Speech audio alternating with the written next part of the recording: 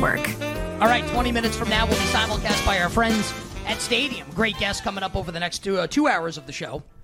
Rob Pizzola, Brian Baldinger, Will Brinson, Eric Eager. Rick Camp joins us in the Power Hour talking NBA. All our bets for tonight as well in the Power Hour of the show. We got a lot going on right now in the National Football League in terms of line movement, both sides and totals. Ken Barkley is going to be our amateur. How do you like to pronounce that word? Amateur is like we're in Britain or something. I'm starting as I get a little older. I think I never used to say amateur. I was always amateur. I think I like amateur. Like our amateur meteorologist, Ken Barkley, because it's very pretentious, correct? Yeah, perfect. And as I get older, I like to be a little more pretentious. Our amateur meteorologist, Ken, but now normally I like, Ken Barkley does not fit. I don't fit the bill of a meteorologist. Ken Barkley doesn't. But we're going to do our best to try and give you some weather reports coming up for the games on Sunday. We've got some quarterback news as well. Zach Wilson back starting for the Jets for the rest of the season, per Robert Saleh.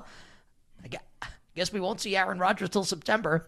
And Josh Dobbs will be the starting quarterback for the Vikings on Sunday. We've been telling you for 2 weeks, Kevin O'Connell can say whatever he wants. Josh Dobbs is going to be their starting quarterback when they come back from the bye. They're not going to bench him off of one game after how well he played for. It's not like for Nick Mullins or Jaron Hall. No way. So, not a surprise there. Maybe a little surprising that Zach Wilson's back and Trevor Siemian doesn't get the nod for the New York Jets. We'll get to those games coming up momentarily, but we'll start it moved with Thursday Night Football. But first, let's play the imaging. Because it's really awesome.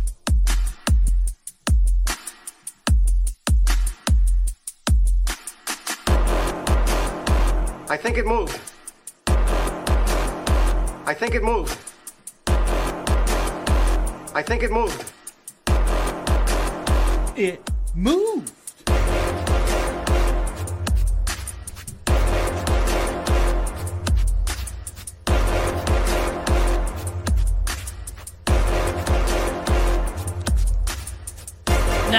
It's different on Wednesday, December 6th. Anyway, let's start our line movement sojourn, Ken, for Week 14 in the National Football League in Pittsburgh.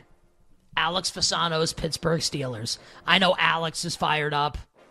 Our brand manager, I hate that term so much, whatever. The brand manager, like our executive producer, Andrew Williams of our channel, big Steelers fans.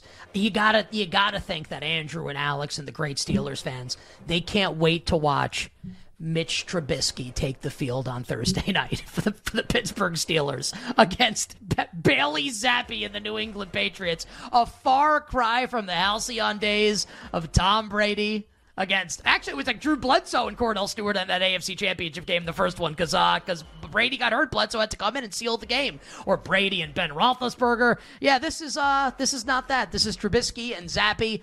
Ken, where do we stand movement with side and total? And we kind of await to see if Najee Harris is going to be good to go for the Steelers. Didn't practice on Tuesday. We know Ramondre Stevenson definitely not going to play for the Patriots. High ankle sprain. Just my opinion. I think his season's over. And it'll be the Ezekiel Elliott show in the Patriots backfield moving forward. What do you have for us here? Pittsburgh and New England. Setting offensive football back to the Stone Ages on Thursday night for Al Michaels and company.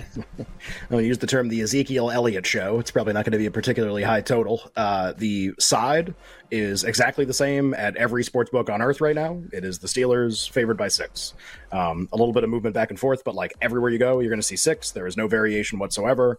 It'll be interesting to see if we get movement tomorrow, off not the most key number, but will there be any fluctuations in the point spread right now? Steelers 6. The total seemingly has no bottom. And the weather in this game is not going to be particularly impactful. It's going to be cold, but it's not going to be particularly impactful, I think, yet. And we can obviously get an updated forecast tomorrow. And yet, despite that, the total is getting bet down aggressively to the degree that the closing point total could be in the 20s. Could be 29.5, 29, something like that. It is 30 everywhere and dropping. And some of the 30s are juiced to the under. So just kind of an interesting thing to follow. Primetime unders were the big kind of sports betting media talking point early in the season. Then it kind of just became unders in general, unders when it's cold, unders when it's windy. You get the idea. Scoring's down a little bit in a lot of situations. Kind of what if the Patriots and Bailey Zappi are going to play in a game against Mitch Trubisky, what's the right number in the game? So a couple interesting things, just is the number going to stay 6?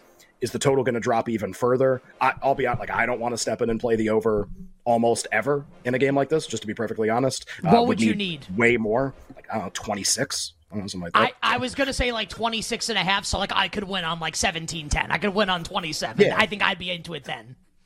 It's worth noting, if the total drops another half point, we could monster this to 16.5, which would be pretty interesting. I'm telling you, if that happens, I'm doing it just for hashtag content. I will place that bet for hashtag content. It's really good content. And you could do side. Well, would you do like Patriots 19 with over 16.5, which is a very funny thing to say because it's almost like two things that can't coexist in the same sentence. It's like just these should be repellent. The Kirk Ferentz, the Kirk Ferentz memorial teaser. Right. Yeah, just really, really funny stuff. And to be fair, like, maybe that's a way people should consider approaching this game. Like, you can manipulate the side and total in this game in very bizarre ways from a probability standpoint, because the total is 30. And, like, everyone's going to let you tease this still. Everyone's going to let you kind of move all this stuff around. It's very interesting. There are a lot of derivative markets for this game will open tomorrow. I'm kind of curious to go through some of those. Like, you know, is everyone pricing like win by 1 to 6 properly or something like that when there's going to be 30 points scored in the game on every, like, there's lots of actually interesting applications here. It just might not be the side and the total. It might be everything else. It might be everything else you can do to this market. And just one thing we'll talk about tomorrow, but that I would encourage people to start thinking about when we do Defensive Player of the Year. The more hashtag content, to quote Nick, the more content that starts coming out about this implies that the race is close, implies that the 3 edge rushers are all involved in some way, Garrett, Parsons, and TJ Watt. TJ Watt gets a home game against Bailey Zappi. Where do you think his price is going this week? I would invite everyone to consider the possibility, after he claims he's like being unfairly evaluated, not called for holds on the offensive linemen that are grabbing him on these plays, says like the league's out to get him. Seems like a really advantageous setup to have like 9 sacks. So like, we'll talk about that more tomorrow. And like, is it worth betting or what do you want to do? Just like, good idea to look forward in these matchups all the time. Like, is Micah Parsons going to get home on Jalen Hurts? That seems to me as less likely as is TJ Watt going to get home on Bailey Zappi at home or Malik Cunningham or anybody else, whatever. It doesn't matter. So 6 and 30 and maybe a fun conversation tomorrow, even though it won't be a fun game. So here's what we'll do. Like, we'll make the game fun. And I think I said this hashtag on air earlier this week. So not every week. Like, usually what happens, sometimes I'll remember to like put in a DFS lineup, and I don't put a lot of effort to it. It's basically like I look at it. I'm like, okay, like what's a game that I think could get loose that people don't think will get loose, and then I build and I usually lose. I usually like donate, whatever. I won a decent amount this weekend playing DFS, so like I've got a little bit in the old account right now to play with. I'm gonna do a lineup, like a showdown lineup tomorrow night for this game. It is not gonna be like, I'm not going to give like great advice probably or great analysis, but I will give that out on the show tomorrow. Just a way to try and like spice this game up a little bit.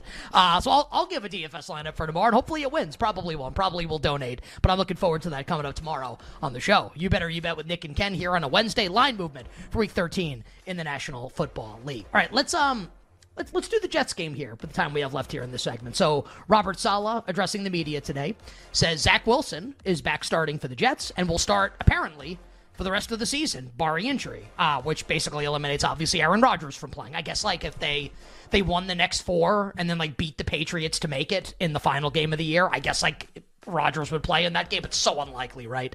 So Wilson's going to play. We touched on some of the drama with, like, WFAN, like, one of our, like teammates here under the Odyssey umbrella, how insane that story is with Robert Saleh in any event.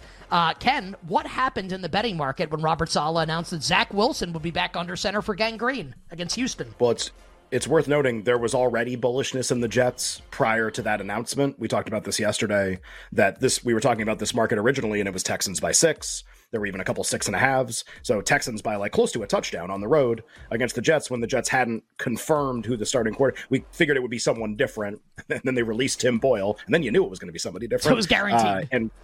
So it was actually a 100% chance of a different starter than the week before. 100.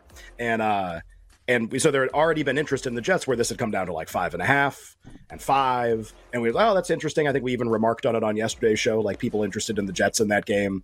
And Zach Wilson's announced as the starter, sort of like in tandem with that, just continued interest in the Jets. So the consensus price in the market right now on this game is Texans by 4. The total, it's worth noting. So you might be like, oh, people think the Jets are going to score way more with Zach Wilson too. No, not really. The total is still 33, so a very, very low total. Basically, and we'll do weather games later in the show, the forecasts in these games are gradually improving, like all of them, where to the degree that there will probably be rain in a lot of the games. There may be wind in a couple of the games.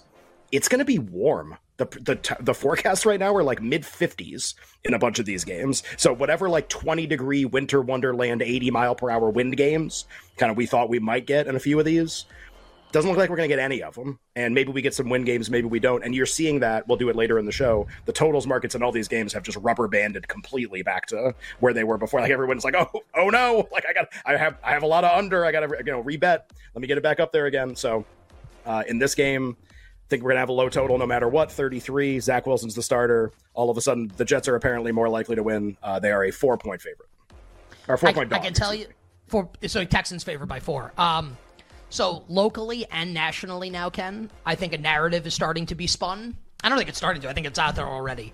And the narrative is, like, the Jets have kind of, like, failed Zach Wilson, especially after the Diana Rossini report, and she doubled down on, and I have no one should have any reason. Diana Rossini ain't making stuff up. Like, maybe, like, someone's trying to, like, intentionally, like, screw Zach Wilson with that report, but, like, she ain't making stuff up. And off of that, everyone's like, oh, well, yeah, Zach, stick it to them. Like, actually, like, they let Zach down. And with better coaching, maybe Zach would actually be good. Like, if Zach were with Kyle Shanahan, would he be good? I feel like people think that, like, Zach's going to come in and, like, play well. I think he's just really bad. He's just awful. Yeah, how many consecutive drives without a touchdown? It was like 40. Yeah. Is there, like, where is the bottom on this? Like, is this going to go to 3? Because if that's the case, like, I'm going to bet Houston. I might bet, well, I don't know if I'm going to bet Houston at 4. Maybe. 3.5? Yeah, I might bet Houston at 4.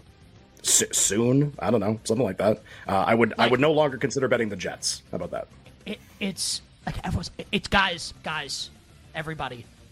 It's Zach Wilson. Hour 1 done, hour 2 for you. Coming up on the other side, we start it with bets in Week 14 from our friend, Rob Pizzola.